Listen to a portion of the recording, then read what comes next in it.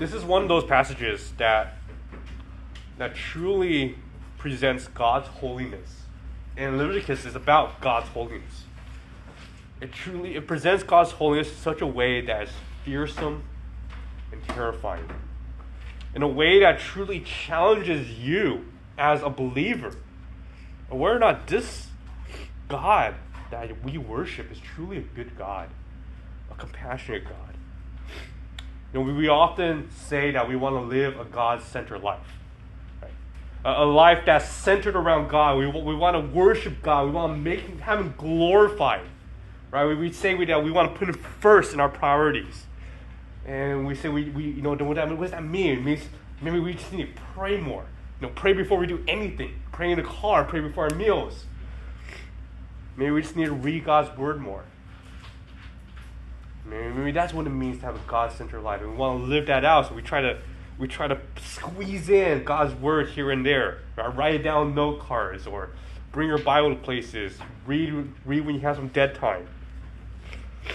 Or maybe for you, when you say you want to live a God-centered life, you're telling yourself, man, I just need to think about God more in everything that I do.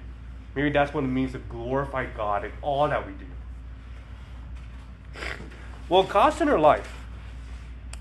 The God-centered life is one that's dedicated to seeing God glorified above everything else. And this passage tests us. It tests your faith. It tests whether or not you truly desire a life that's centered around God and His glory. You see, one way you can test your God-centeredness is by asking yourself this question.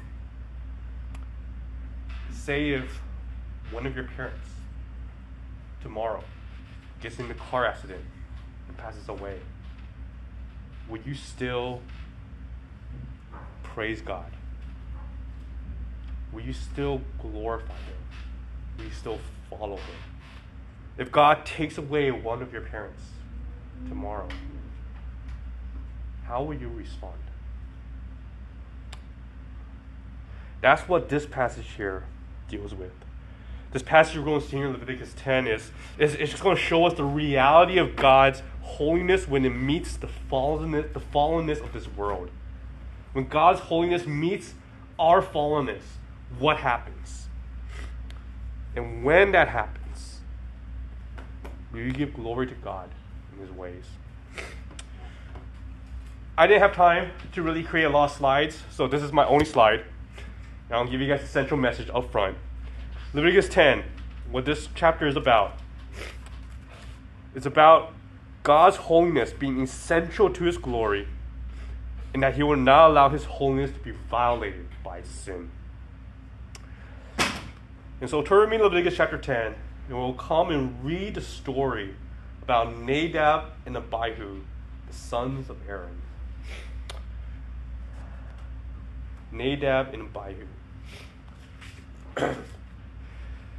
In Leviticus chapter 10, starting in verse 1, well, first of all, let me remind you guys where we're at with our narrative, right? Leviticus, we understand this is a book of the law, but it's a narrative. It's a narrative held within the Pentateuch, the first 5 books of the Bible.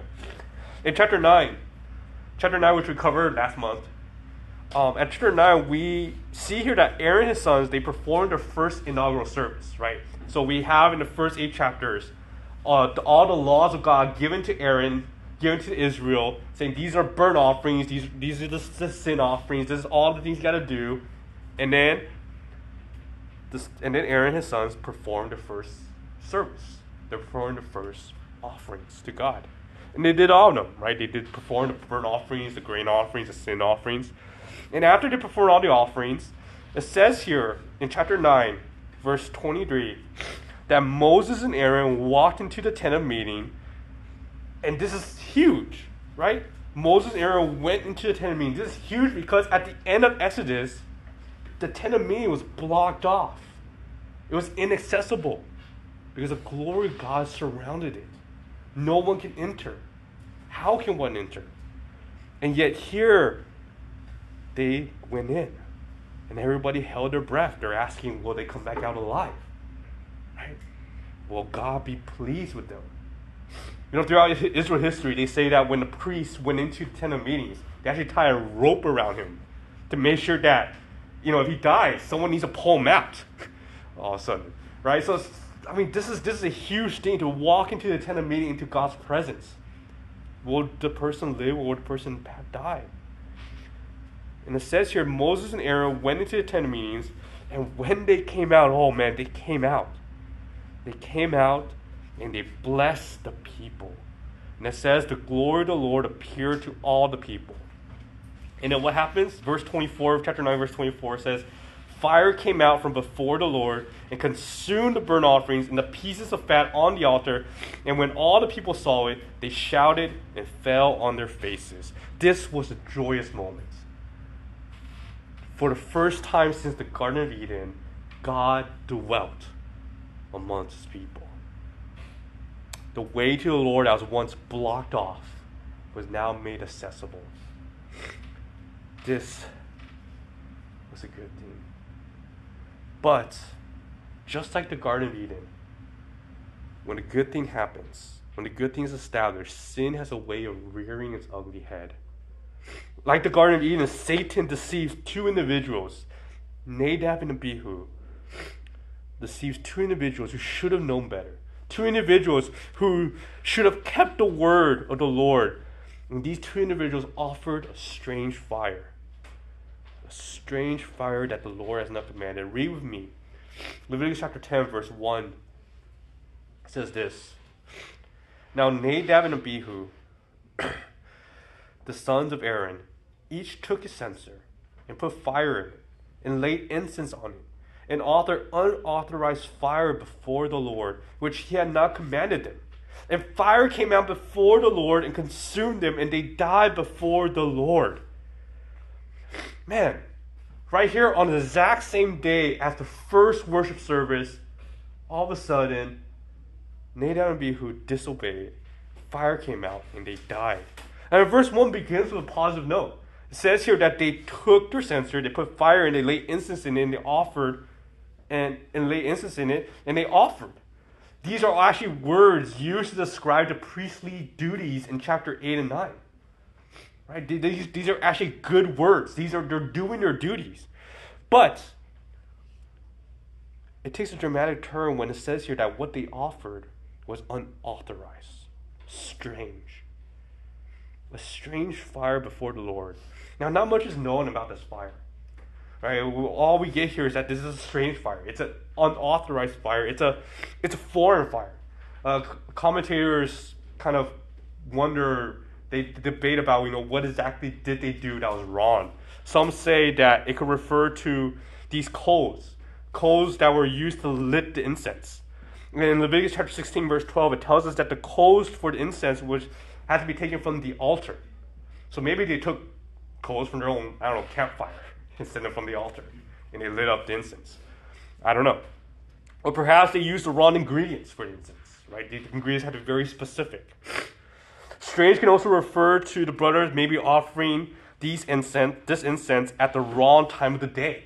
In Exodus chapter 30, verse 9, it infers that a strange fire, an unauthorized fire, is incense offered not in the morning or in the evening as the Lord has commanded, but maybe sometime during midday.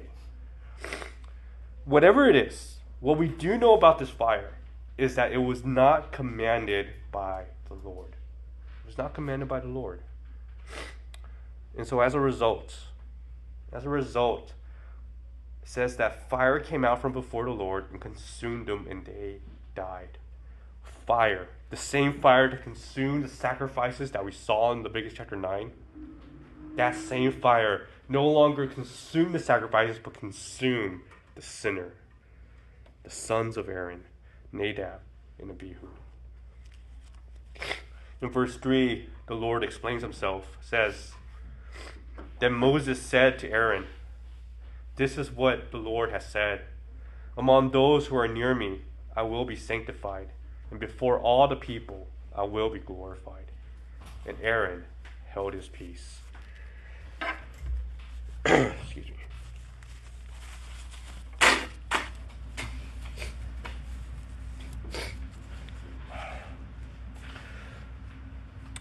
we see here in verse 3, God says, among those who are near me, I will be sanctified. Now, what does that mean? What does it mean for God to be sanctified? Right? We oftentimes think about sanctification as being a process we go through. But it says here, among those who are near me, I will be sanctified. I will be made holy. Well, how does God be made holy? God is holy. What God is saying here is that for those who are close to me, they will recognize me as holy. They will revere me as holy. They will uphold me as one who is holy beyond holy. Those who draw near to God, especially the high priest, must uphold God's holiness. When spiritual leaders revere God, when they revere God's holiness, that is when they live in the fear of the Lord. That's what it means to live in the fear of the Lord. What happens? Well, then, before the rest of the people, they will glorify God, right? Before all the people, I will be glorified. The rest of the people will glorify God. What this is telling us is that the way you treat God, speaks volumes to the people around you. If you treat God as, your buddy, as someone that you just, you turn to as a good friend, someone whom you turn to when you're stressed out, or someone you can easily ignore when you're doing just fine. When God is just that distant person in your life, that acquaintance, then the people around you will think that your God is just some personal spiritual therapist. But when you treat God as holy, as the sovereign Lord of the world, the maker of your life, and you treat God as one who saved your soul from the pits of hell by sacrificing his own son on the cross for your sins, then the people around you will see your God as God. How do you treat God? But moreover, what this verse is telling us here is that God in his holiness and his glory will win out no matter how you perceive God. Right? God says, I will be sanctified. I will be glorified. And that's exactly what we see here. Note that when disobedience happens here, right? When disobedience happens, like Nadab and Abihu, when they offered this strange fire before the Lord, it's not God's holiness didn't get tainted. Instead, God's holiness swallowed up their fire and burned them, consumed them. I mean, you would think that God being so holy, that any sin would blemish his holiness. I mean, that's how clean and unclean works, right? In general. I mean, think, for instance, like a biolab that requires to be super clean, right? Pure. What do you have to do? You have to decontaminate, right? Decontaminate assumes that any small impurity will contaminate the whole lab. But yet here, this strange fire was brought in, and it wasn't God's holiness that was contaminated. Instead, God's holiness swallowed up Nadab and Abihu's disobedience. In the end, God remained holy. I will be sanctified. I will be glorified. And Aaron, upon hearing all this, says here, Aaron held his peace. Aaron remained silent. We don't know why he remained silent, but we just know he was. Maybe he accepted it. Maybe he was too shocked. Whatever the case is, he was at a loss for words. The narrative continues here. In verse 4, it says this, and Moses called to Mishael and Elzaphan, the sons of Uzziel, the uncle of Aaron, and said to them, come near, carry your brothers away from the front of the sanctuary and out of the camp. So they came near and carried them in their coats out of the camp, as Moses has said. And we even see here that Because Aaron and his two other remaining sons are high priests, they are consecrated. They can't touch dead bodies, even as their own family members. And so they ask their cousins, their uncle, to help carry out these dead brothers. And it says here in verse 6, Moses then turns to Aaron. Right? Moses said to Aaron, to Eleazar and Ithamar, his sons, tells him this: do not let the hair of your head hang loose, and do not tear your clothes, lest you die. And wrath come upon all the congregation, but let your brothers, the whole house of Israel, bewail the burning that the Lord has kindled. And do not go outside the entrance of the tent of meeting, lest you die, for the anointing oil of the Lord is upon you. And they did according to the word of Moses. I mean, you read two verses like this. You read two verses like this, and naturally you come away frustrated with God. I mean, God is telling Aaron and his two remaining sons to not mourn for their dead brothers. Don't mourn. If you mourn, you would die. Why not mourn? Why can't they mourn for them? I mean, isn't that just unsympathetic? This is again where we need to be challenged in our God-centeredness. What does it mean for us to hold God's holiness as the most important and essential part of our lives? God is telling Aaron, Eleazar, and Ithamar, he's telling them that there was greater offense here being done than Nadab and Abihu's death. There's a greater offense here. And that greater offense is their failure to revere God and his holiness. In other words, God is telling Aaron and his remaining sons this: mourn the fact that I was belittled by their disobedience. Mourn the fact that my holiness was not revered by their actions. Do not mourn for your brothers, lest people think that their judgment was unjust. See, God wants to make sure it gets communicated to the rest of Israel that their judgment was righteous, that God's holiness matters more. Mourn for God because he took great offense in their sinful lack of respect and reverence for him. Let me ask you this: does your God-centeredness, does it hold God's holiness in such a way that God's holiness is untouchable, unassailable? It's an unassailable tenet of your life. That this is the one thing that you make sure that you keep your mind and your eyes fixated upon. Leviticus chapter 10. Again, the central message here is telling us that holiness is essential to God's glory. He will not allow his holiness to be violated by sin. Well, what it means then for us to give our lives to follow God is to say that God's holiness and God's glory matters more to us than anything else in this world.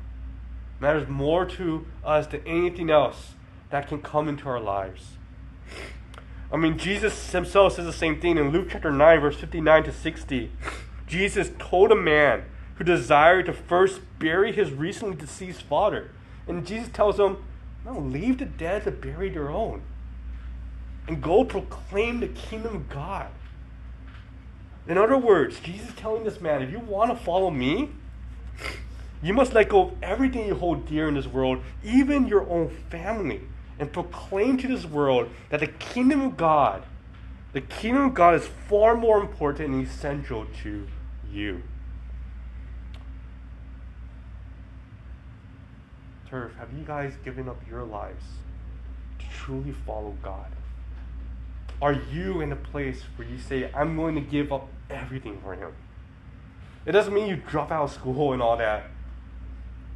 But what it means is that that no matter what happens to you in your life, no matter what may come upon you, no matter what your next step may be, when you graduate, when you go find a job, whatever it is, God is always at your center.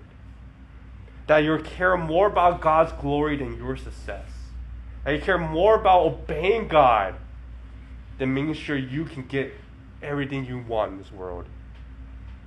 That you make sure that you uphold God in His holiness more than your own safety, more than your own comforts, more than your own security. Because God matters that much to you. That's what it means to follow God. And that's what this passage here challenges us with.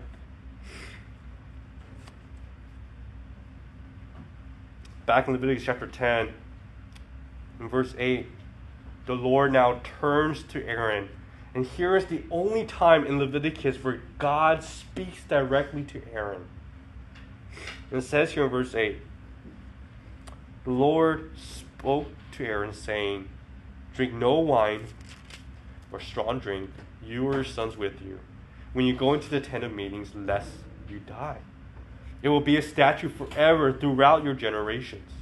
You are to distinguish between holy and the common, between the unclean and the clean. And you are to teach the people of Israel all the statutes that the Lord has spoken to them by Moses. We see here that there's 3 commands given to Aaron. 3 commands given to Aaron. This actually here is a representation of God's grace to Aaron. Right? Even though his sons disobeyed, God's promise to Aaron that he and his household for generations will continue to be the priesthood, high priest of Israel, remains. And God says, yeah, your sons disobeyed, but here is your commands. And he tells them, first, drink no wine or strong drink. So remain abstinent. And the command here to remain abstinent is interesting because it seems to come out of nowhere here. Some commentators think that perhaps Nadab and Abihu were drunk when they brought this strange fire in, right? They were just having fun. I don't know, going crazy. But I think the best way to actually explain why it's important for the high priest to stay away from any wine or strong drink is because they need to stay sober in order to perform the next command, in order to distinguish between the holy and the common, and between the unclean and the clean. And then we'll get more into the clean and unclean laws next time. In chapter 11 to 15, we're going to read all about the clean, unclean animals, the childbirth, all that stuff, leopards. And so I'll talk more about what it means to be clean, unclean next time. But what's important here is that the priest here holds the responsibility. The priest holds the responsibility to separate out what is clean, what is holy, from what is common and unclean. And in order for them to do that, they must have a clear mind. They must have a clear mind, a sober mind. And this is perhaps the best way to even understand the clean and unclean laws. It's not about necessarily the dietary restrictions or cleansing rituals. It's really about how to remain separate and distinct from all other things in this world and all other nations. And it tells us here that as they do this, they're also to teach the people of Israel all the statutes of the Lord, meaning they are to pass down the word of God from generation to generation. It's what we see here. It's a reminder for us as Christians that in order to recognize God in His holiness, in order to truly live a God-centered life, we must have a clear mind. We must have a clear mind. Right? To make decisions for God requires your mind to be sharp. It requires your thoughts to be clear, your perception unhindered, your aim true. Maybe we here as a fellowship don't necessarily struggle within this church, necessarily struggle with drunkenness too much. And perhaps that's not part of our common culture here. But how many of you guys feel how do you guys feel like your mind is actually clear? Like, how do you guys feel so tired all the time? Exhausted? How many of you guys feel so stressed out where you can't even think about God? Your mind is just so weighed down. How many times, think for a moment. How many times have you fallen to sin because you just couldn't keep your head on straight? Or you couldn't keep your emotions in check? And so you just have a hard time staying focused. Have a hard time making that clear and right decision at that time. Or how many times have we just struggled to focus on praying, to focus on reading God's word, to focus even on listening to sermons?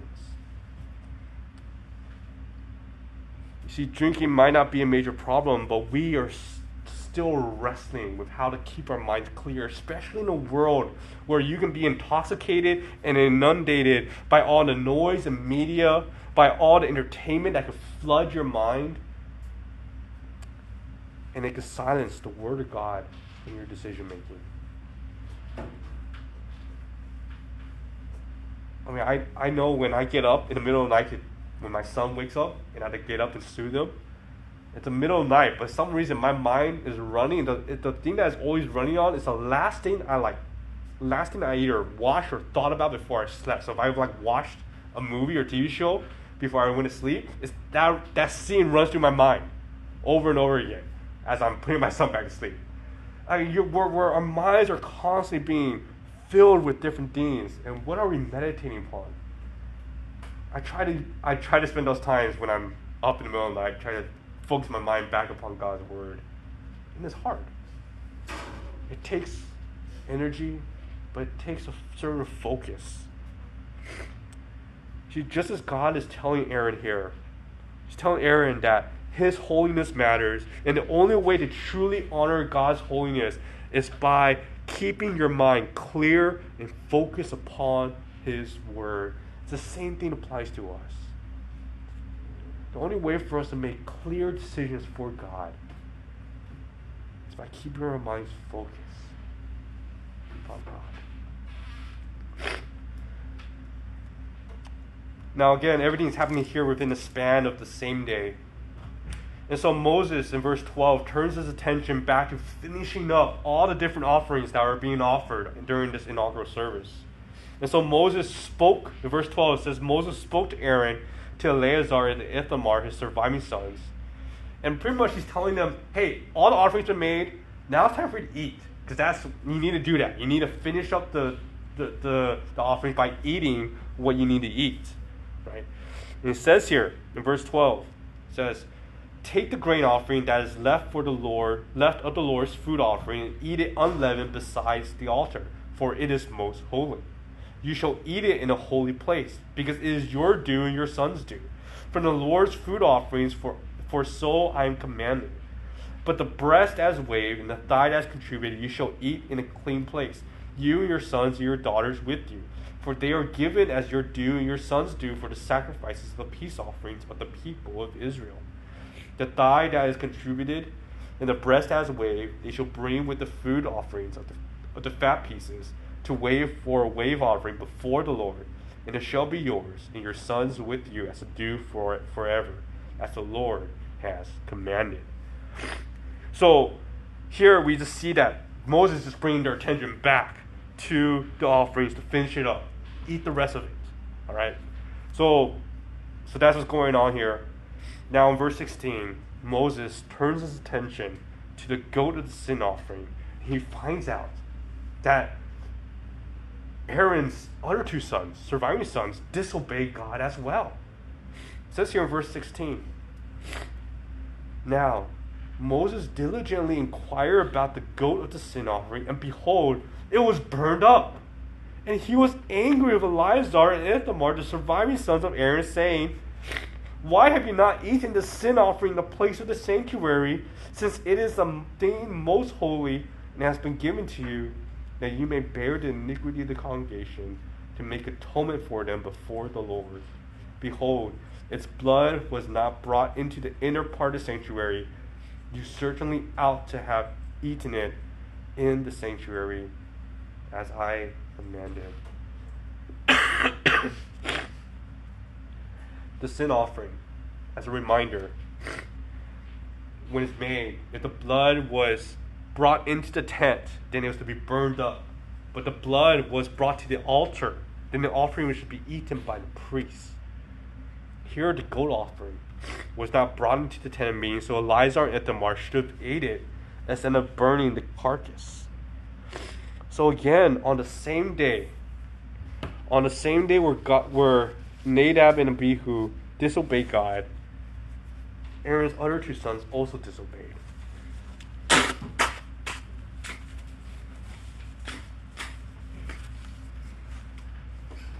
And the question then that should be on our minds is, what's going to happen to them? What's going to happen to them? Aaron, though, stepped in and he explains himself. He says this in verse 19. And Aaron said to Moses, behold, today they have offered their sin offering and their burnt offering before the Lord, and yet such things as these has happened to me. If I had eaten the sin offering today, would the Lord have approved? Aaron is saying that on this day, he and his family has already offered sin offerings and burnt offerings, and yet his two disobedient sons, Nadab and Abihu, they desecrated themselves by offering the strange fire, and they were judged for it. And so Aaron thought, well, if this happened, even when we try to obey God, are we then worthy of really eating the sin offering in God's place? Remember, when the priests ate the offering, they were mediators between Israel and God. They represented God as accepting the offering from Israel. And Aaron's probably wondering, are we worthy? Are you truly worthy today to eat this offering when my two sons shamed my family and disobeyed? Am I truly worthy to eat this sin offering today? Would God be pleased with me? You see, Aaron's reasoning for disobedience here is not out of negligence or carelessness. It is still disobedience. Moses said they should have ate it. It would have been a huge blessing for Israel. But yet, their disobedience came out of fear of the Lord. He wanted to do what was right to honor God as holy. And Moses then, it says in verse 20, when Moses heard that, he approved, which tells us that God approved of Aaron's reasoning as well. At the end of the day, when we read through a book like Leviticus, it is not about the laws. It's not just about the laws or the rules. It's about whether or not you in your heart consider God as holy.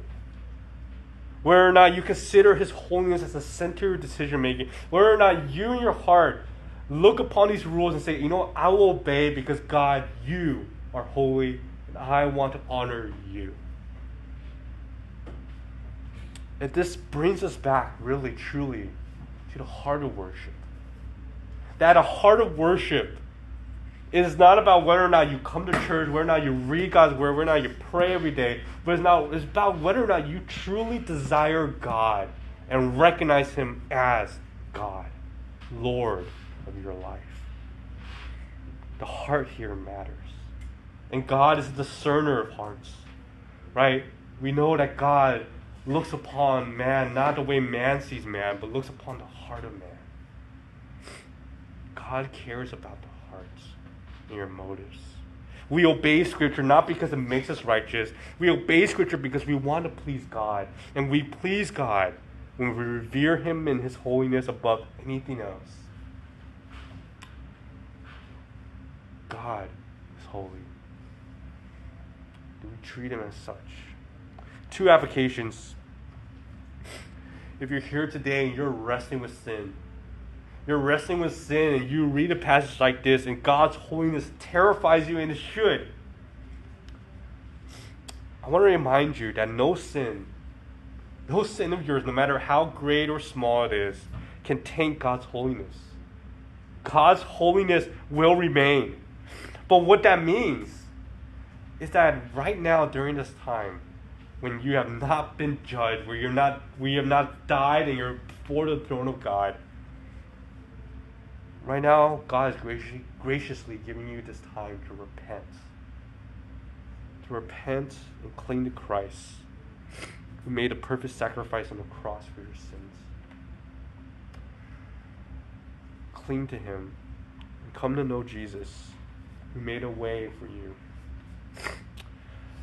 Second, if you're wrestling with walking closely with God, maybe you're struggling with reading His Word, with praying, with obeying His commandments, I want to remind you that it's not about the obedience. It's a matter of the heart. It's a matter of the heart. Do you truly treasure God and His holiness as you should? Or in the New Testament language, do you treasure Christ as your Lord and Savior, where you're willing to sacrifice everything to follow Him? That's where it really, truly starts. And so if you're struggling today with your daily disciplines, I want to ask you to think back to your testimony. Think back to your salvation story. Think back to the time when you first encountered God in the gospel, in the beauty of the cross. You saw how holy He is. You saw how sinful you are. And you saw how Christ made the way possible for you to be drawn near to God. You see, God's holiness matters to us. It matters to us because we're sinful beings. How then do we draw near to God if God is so holy? The answer is Christ. And when you recognize that, when you think back upon the time when you first encountered the cross, you first encountered Christ, let that remind you and stir in you a love for God, and have that motivate you to truly come to God's Word day by day, to pray to Him, to go to Him, to center your life truly upon God. God's holiness is essential to His glory, and He will not allow His holiness to be violated by sin. But thanks be to God that He gave us Jesus Christ, so that in Him, we can be made clean and be drawn near to God, be made holy in Christ alone. Let me go ahead and pray for us. Father, I thank you, Lord, for your word that challenges us in different ways, that shows us, Lord, just how hard some truths can be. But Lord, we need reminders like these to remind us of your holiness, and remind us of our own sinfulness, to remind us of the sinfulness of this whole world. And God, the answer indeed is Jesus, who bridges the gap between you and us. Lord, let us continue to come before you with hearts of worship, hearts that truly revere you for who you are, that recognize truly how humble and how deeply grateful we are because of Jesus. And help us, Lord, then come before you to live a life, Lord, that truly honors your name, that says your will be done, that says your glory, not ours.